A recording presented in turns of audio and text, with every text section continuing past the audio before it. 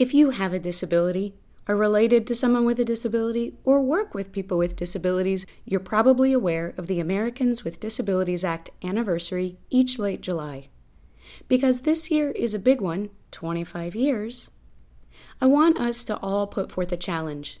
Let's please encourage non-disabled people to attend our ADA anniversary celebration events.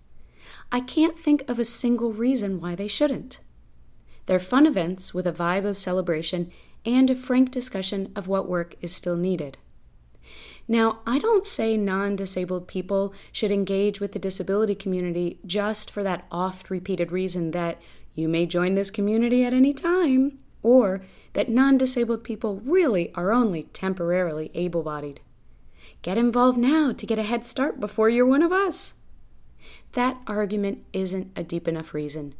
It doesn't get at the heart of why we have isolation, segregation, and oppression of the disability community, especially in poor communities and communities of color.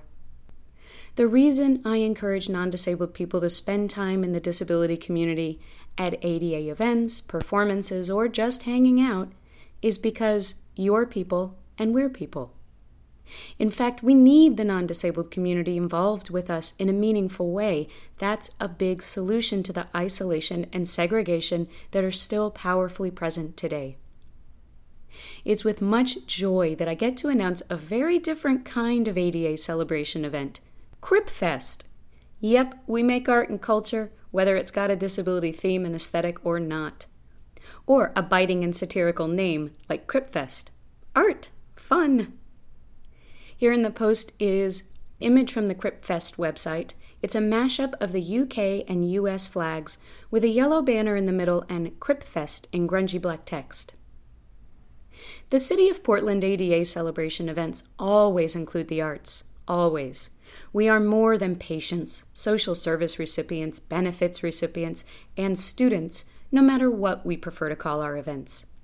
If you happen to be in Brooklyn and you want to go to a very unique ADA celebration, check out Cripfest.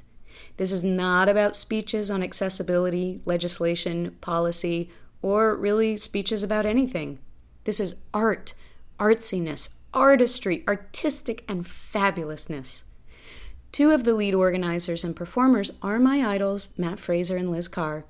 They, along with others in this event, regularly perform for non-disabled, disabled, and mixed audiences. Ethnically, the performers don't span a big range at all, but in terms of type of disability, you are going to get a whole barrel full of unique and amazing experiences. The lineup: Matt Fraser, Liz Carr, Simon Minty, Greg Mozgala, Bill Shannon, Lawrence Clark, and probably more in the cabaret at 9 p.m. Please visit their website at cripfest.splashthat.com whether you want to reserve a free ticket or you are a sad non-New Yorker like me who wants to learn more about the amazing UK and US artists participating but can't attend. Saturday, July 25th, 2 to 11 p.m., doors open at 1:30 at Bam Fisher, 321 Ashland Place, Brooklyn, New York, 11217, free.